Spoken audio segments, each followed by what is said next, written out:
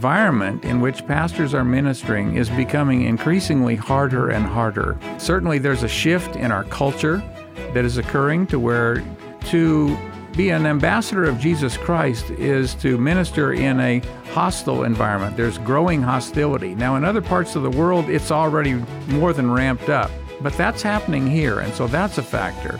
Certainly the COVID crisis, where there was isolation, political issues, all of that took a toll on pastors.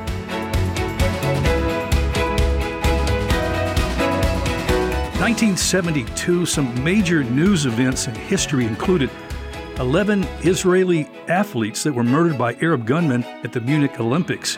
5 White House operatives are arrested for burglarizing the offices of the Democratic National Committee that started the Watergate scandal. The United States and Soviet Union signed the Anti-Ballistic Mission Treaty. NASA's space shuttle program is officially launched. The Dow Jones closes above 1,000 for the first time in history, and Jim and Rochelle Fleming were married, and they also decided to attend a Bible conference that would change the trajectory of their lives. Hi, and welcome to today's Mid-South Viewpoint. I'm Byron Tyler. Friend, it's a pleasure to have you here. I'm really looking forward to this next half hour as we sit down and visit with my dear friend Jim Fleming. Jim, it's been too long. You've been hiding from me. You've been back in Memphis now for a couple of years, and you've been avoiding me, it seems like. Yeah, I've been on the road for, actually, I've been with IPM now for 8 years. That has taken me in lots of different parts of the country. But yes, we're back here in Memphis and delighted to be here. Thank you for having me. The last time I think we were talking, you were up in Ohio, I believe. Is that right? You know, I'm not sure what the last time was, but I've been on assignment in a couple churches in Iowa, and my last one, I was there for 32 months, was in Rochester, Minnesota. So I finished up there in late 21. So I guess you don't miss those northern winters then? Well, I have to say that, yes, the cold is cold.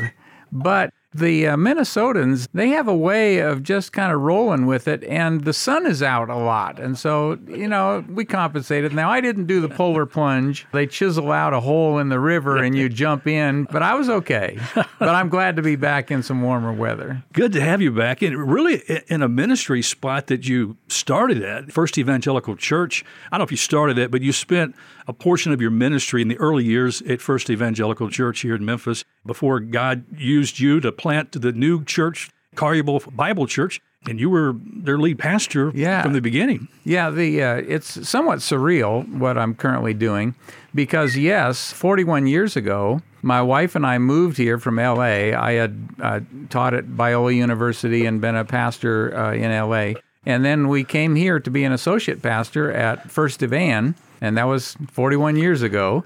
We ended up staying there at the church for 8 years. Then that church decided to plant a church in Collierville, and we were there for 25 years. So now here I am 41 years later, and I'm back at the same place, and there's a little bit of a surreal sense to it, but there's also a sense of homecoming. We're seeing dear ones that we've known for a long time, and so it's actually got a fun and encouraging factor going to it. Well, it's also, I think, shows a good sign for you and Rochelle, mostly you, that they received you back. You didn't have to leap down. Well, I think that's right. You know, apparently, you know, if there was a bad taste, you know, it had worn off or something like that. So anyway, no, it's been good. We've had some wonderful times in the past on this show. We've shared your ministry with IPM, and we want to have a program coming up soon and talk more details about that. That's not why we're here today. Okay. But we also had Serenivus, a missionary friend in India. Oh, my goodness, what an incredible story. Yeah. Any updates on that ministry today? Well, the Global Banjara ministry continues to do well, and in some respects, the loss of their 3 children, heartbreaking, heart-wrenching, but it opened numerous doors and gave a lot of visibility and gave an opportunity to talk about Jesus in a culture where that's a challenge. And so the ministry continues to flourish. They celebrated 20 years, and several thousand Banjara believers came together. 20 years ago, none of them were believers because God has done this amazing work. So that's been fun. And it's been fun to be a part of Srinivas and Sujata's lives, and they're a sweet couple. Well, I mentioned about this Bible conference that you and Rochelle attended back in 1972. This particular Bible conference changed the trajectory of your life. Yeah, what it was, Rochelle and I were, as you say, married in 1972, and we were youth ministry sponsors at the church that I grew up in. And so we were helping the high schoolers, and this conference was something that we planned. We had about 100 kids, but as the speaker was sharing, he was talking to me, not them. Both Rochelle and I knew in that moment that, I was working in heavy construction at the time, that God was calling us to do something different. And I came out of the conference, looked at Rochelle and said, I think God's calling us to ministry. And Rochelle said, I do too. And so that definitely kind of changed everything. We sold it all, packed it all up in the U-Haul. We went to L.A. where we went to seminary and all that sort of thing. Yeah, that's a part of what happened.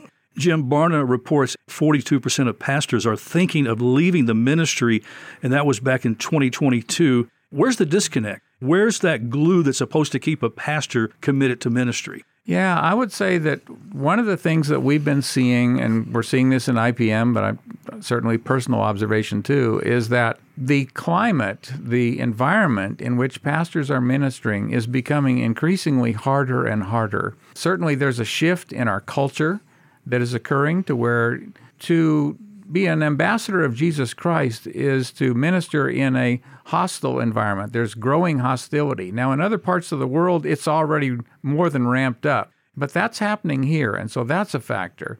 Certainly the COVID crisis, where there was isolation, political issues, all of that took a toll on pastors. And so what we've discovered is that there are many more churches whose pastors have said, I need to take a break or whatever. We can't meet all the need. So it's a piece of what's there. Well, you've written a resource, Shepherdology 101, From Shepherdless Sheep to Flourishing Flocks. That's a tongue twister. This book provides a number of helps to grow a church that thrives in healthy flocks. Yeah. The content of the book has been something that I've developed and used for many years. In each of the churches where I've gone, we've used this to develop a cadre of shepherds who have been investing in sheep, and it's been profoundly valuable.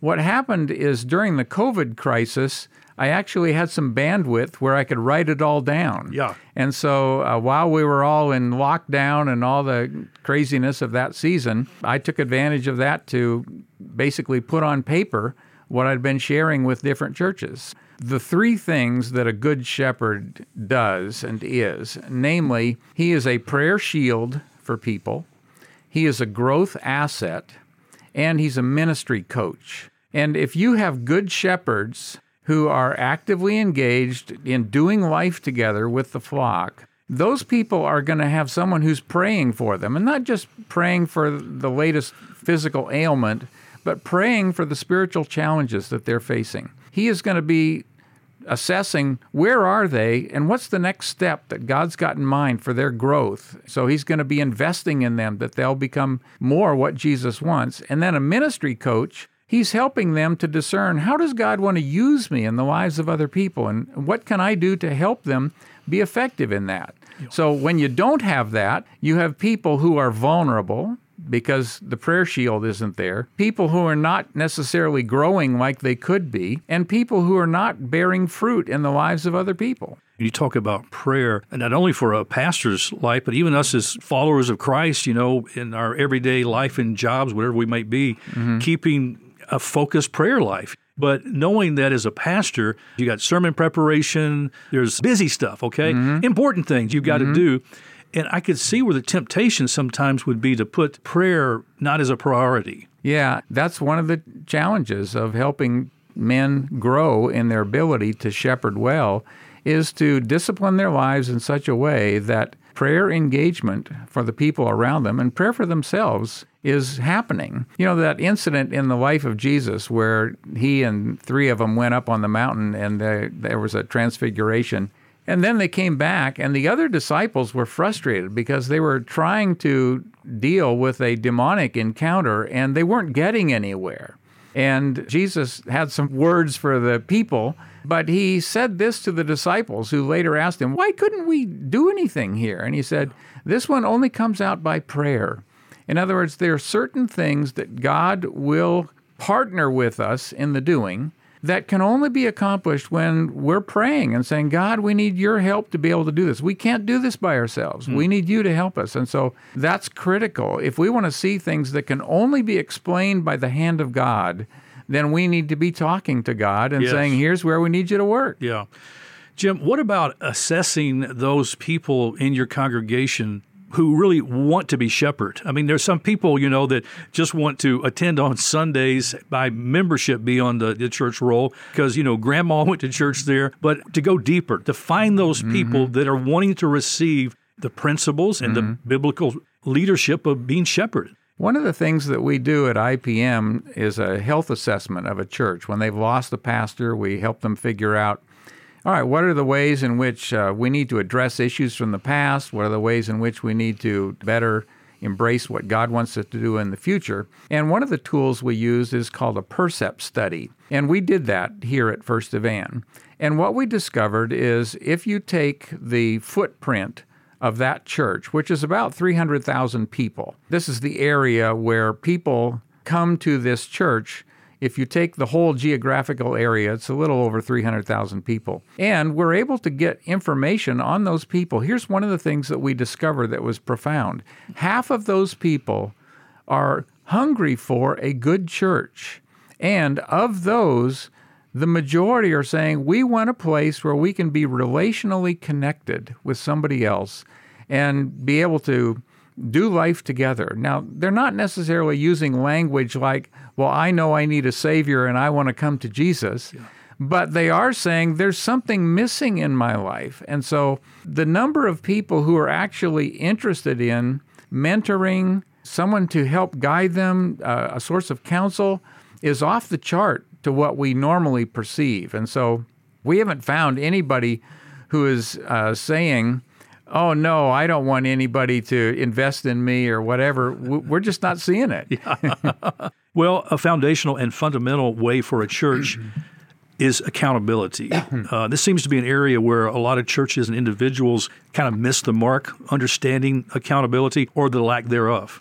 Yeah, the core of this shepherdology concept is first and foremost to understand that we have accountability to God as shepherds.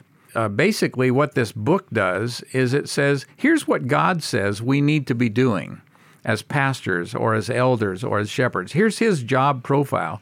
So first kind of direction of accountability is us toward God.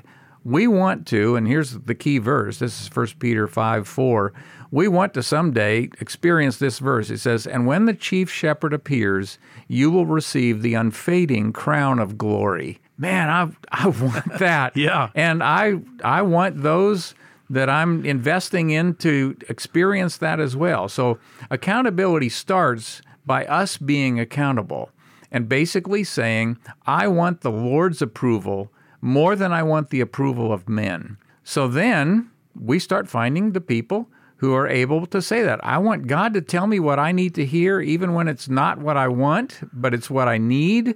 And we'll start running with those people who are ready to go for it. Yeah, and doesn't Scripture also instruct us to walk in a manner worthy of the gospel? And that would be for all believers. Yeah, in fact, one of the things that we're doing with each of the churches we talk about is Jesus in his prayer actually made this statement. He said, make them one so that the world might know that you sent me. In other words, the ability to be a people who are on the move together at one and experiencing the oneness that we have in Christ is actually what gives credibility to Jesus as who he is. Mm-hmm. And so, yeah, we're trying to help people to experience those things, which tells the world there's something going on here. This is not the usual. So, well, going back to, and we're going to, again, spend more time in this in your ministry position with IPM, but when you walk into a church that's been without a shepherd for whatever reason, they just quit or they got fired, or what are some typical things you discovered about the people's understanding of being shepherd and the way they were shepherd, either right or wrong? That's a good question. If I was to go to each of the churches that I have been at before, they were not viewing the pastor as the only shepherd. He needs to be a shepherd. But there were expectations of others, lay leaders, to function in some kind of role where they were shepherding. But most of them would say, well, I don't really know what it is I'm supposed to do. What am I supposed to do here? When the chief shepherd, and ultimately the chief shepherd is Jesus, but when the senior pastor leaves, there is a bit of a vacuum. People will say, who's watching out for me? And it's precisely here that if you have a cadre of a group of lay shepherds, when they step into the void, then the flock feels like, okay, I got somebody watching out for me. At the last church I was at, which would be a pretty large church, several thousand, and we raised up a group of shepherds, over 100.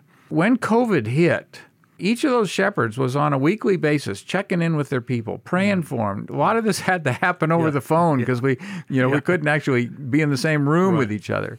But I had people say to me, I almost don't want this to stop because somebody's watching out for me. And so finding ways when a senior pastor leaves to be able to raise up a host of lay shepherds who understand basically God's job description of what they're supposed to do is a difference-making thing to do. And I could see, too, where this could be a very helpful way for the church to function in light of persecution. I mean, something that we haven't... Oh, you're hitting on it now. This is really what drove the writing of this book. I believe we need this now, but I am convinced, I don't know what the pace of this is, but I am convinced we are moving to a place where it is possible that we won't be able to have a building with a cross on the top. We won't be able to gather as a large group. That doesn't mean the church won't survive, but church as we know it might not survive. We need to be a people who understand what it means to thrive in flocks, because we are moving into a place in our culture where that is going to become increasingly vital and necessary. Yeah. Jim, when we look at Jesus, his model, as you mentioned, the ultimate model of a shepherd, what are some key points that he emphasized while he was on earth before he left the earth? Yeah, and there's a chapter in John where he uses himself as an example, and he says, I am the good shepherd. So whatever we're trying to do as shepherds, we want to pay attention to what he's telling us and figure that out. And there are several things that he says in there that tell us about a good shepherd. He talks about the contrast between the hireling shepherd. This is someone who's doing it for what they get out of it. And he says a good shepherd is someone who is willing to put his life at risk for the good of the sheep. He cares so much about promoting their true good that he will certainly inconvenience himself. He will do things that are costly. In some cases, he will actually put himself in harm's way in order to protect and promote the good of his sheep. And so Jesus says an example, and even in the verse I quoted earlier, it says, and when the chief shepherd appears, he's the one we're trying to be like. And he's our chief shepherd. When the chief shepherd appears, you will receive the unfading crown of glory. That is so beautiful, Jim. And we're just touching on just this resource is so thick, it's so rich. And I've been reading through it. I'm going, oh, my goodness, we cannot cover everything in this book. So we're definitely jumping around, trying to whet people's appetite to want to get a copy of Shepherdology 101, From Shepherdless Sheep to Flourishing Flocks. So we want you, friend, to get a copy. We'll give you some details in a moment on how to do that. Jim, there are times that a shepherd is required to say things that are hard for the flock to hear, or maybe for an individual to hear, being corrected in a spiritual sense. Knowing how to walk through that, because, you might have someone you're trying to, lack of better words, discipline or correct. They're related to other family members of the church. You could easily be misperceived for that. What is the action plan that you have when you address situations like that as a shepherd? Yeah. So let's say I'm dealing with a situation like what you've described. Basically, what we're doing in the book is we're unpacking what does the Scripture say about how we do this. So let me reference some of that. Titus 1:9. The Scriptures tell us, and that's a passage that's talking about shepherds. It says, he must be one who is devoted to the Word, so we have to be Word-driven, in order that he may be able to exhort in sound doctrine, and then get this, and refute those who contradict. In other words, he needs to be able to give a Word-driven answer.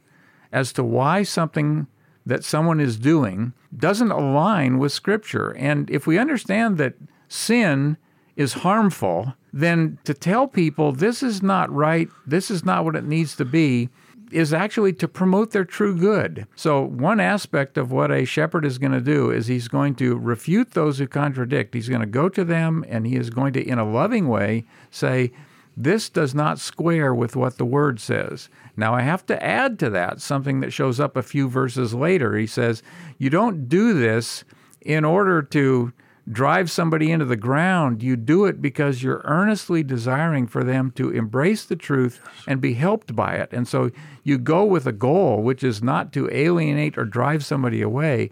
Your goal is that they may be won without a word, if necessary, and come around. And so that's what we're after. Well, and I think, too, in light of culture and culture contrast to the church and what Scripture mandates and the teachings of God's Word, you're probably seeing situations like that more often. Yeah, and this is going to be a challenge. It is a challenge. It's going to become an increasing challenge, which is how do we minister the love of Christ in a world that is increasingly saying, I need to live an authentic me, and I need to live the way that I think I need to live. Well, there's a way that seems right to a man, but it's the way of death. And so how do we artfully negotiate this and communicate the truth to people, but do so in a way that communicates love and graciousness, things like that? You know, the bondservant protocol, which is in 2 Timothy 2:24 and 25, basically what he's saying there is you need to be gentle, you need to be kind, you need to be these things, and then here's God's part. That's my part, gentle and kind, and correcting. Here's God's part, that God may grant them repentance. That's a gift from Him, leading to the knowledge of the truth, and that they may escape from the snare of the devil, having been held captive by him to do his will. So I got my part, which is about not apologizing for the truth, but delivering it in a way that's gracious, laced with grace, gentle, patient, and then plead with God. Here's the prayer factor again. God, would you please do what only you can do, which is bring somebody to a place of true repentance. Jim, what a good word. Well, what's the best way for a reader to use your book? Well, the book is something that can be actually serve three different functions. One, if you're looking for a new pastor, this book is really what you should be looking for. So if you need to find someone for a staff position at a church, or if you're looking for a lay shepherd, this is what you're looking for. Number two, if you have lay leaders who are the best bet you've got to be the shepherds of your church, this book is actually written in a way, it has some resources in it, to where you can embark upon a 2 or so year-long process that will actually get you to a place where you've got a whole host of men who have identified with flocks, and they are a prayer shield, growth asset, ministry coach for those people. Anyway, those are a couple ways. Anyway. I love it. Well, has it been worth it to you, Jim? All the labor, sermon preparation, counseling, conflicts, funerals, people not getting your purpose to equip the saints for them to do the work of the ministry.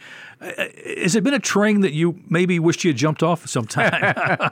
Well, usually every Monday morning, is a time when you kind of think, am I really doing what I need to? There's a couple things that come to mind. One is, I am not qualified to evaluate my ministry. And this comes from 1 Corinthians, where Paul says, it's a small thing that I be examined by you or be by any human court. I don't even examine myself. The one who examines me is the Lord. So I'm not qualified in the final analysis to really assess my ministry and what I'm doing. I am going to the best of my ability, do everything that God says in His Word, and then I'm going to leave it with Him.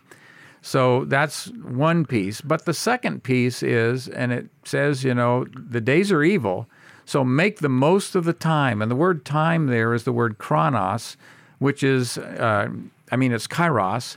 There's two Greek words, chronos and kairos. And kairos is a term that refers to this window of opportunity. It's the term that a surfer uses when he sees the wave coming and he knows, I got to paddle like crazy to catch this, because that's kairos. It's the moment. And so I'm trying to be faithful to that scripture, to be diligent to make the most of every opportunity. How are ways in which I can sees fruit for the cause of Christ.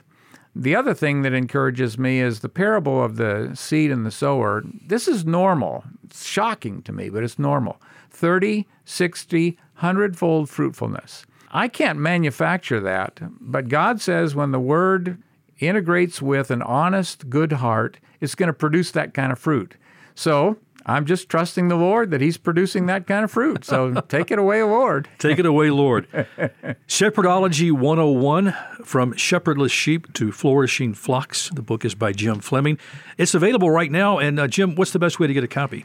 Just go to Amazon, and they've got it there, and you can get a copy. They have it in paperback or hardback, so jump right on it. And if somebody wants to come and learn more, you're preaching right now at First Evangelical Church because this is an interim time for you. Yes, I'm currently serving at First Evan. We've gone through most of our health assessment stage. We're actively searching for pastor next. And at such time as he is identified and had been received by the church, then my work will be finished and I will move on. So, yes, I'm there at the church for the time being, so don't know how long this will be, but I'm there and currently preaching through the book of Daniel. All right, and of course your sermons are available online at First Evangelical's website. Yes, in fact, we have a place, if you go to the far right and you click on the media tab and then it says resources, you can actually access all kinds of materials that relate to sermon series that we've done. Book of Haggai, Book of Daniel, numerous other things. It's all there. Jim, God bless you, my brother. Thank you so much for what you continued for the kingdom of God, for His people, to equip the saints. Thanks for coming back and being on the show. I really appreciate it so much. Sure. Glad to be here. Thanks so much for having me. Well, friends, that's all the time we have on this edition of Mid-South Viewpoint. Thanks for stopping by. I'm Byron Tyler, and we'll talk to you next time. Bye-bye.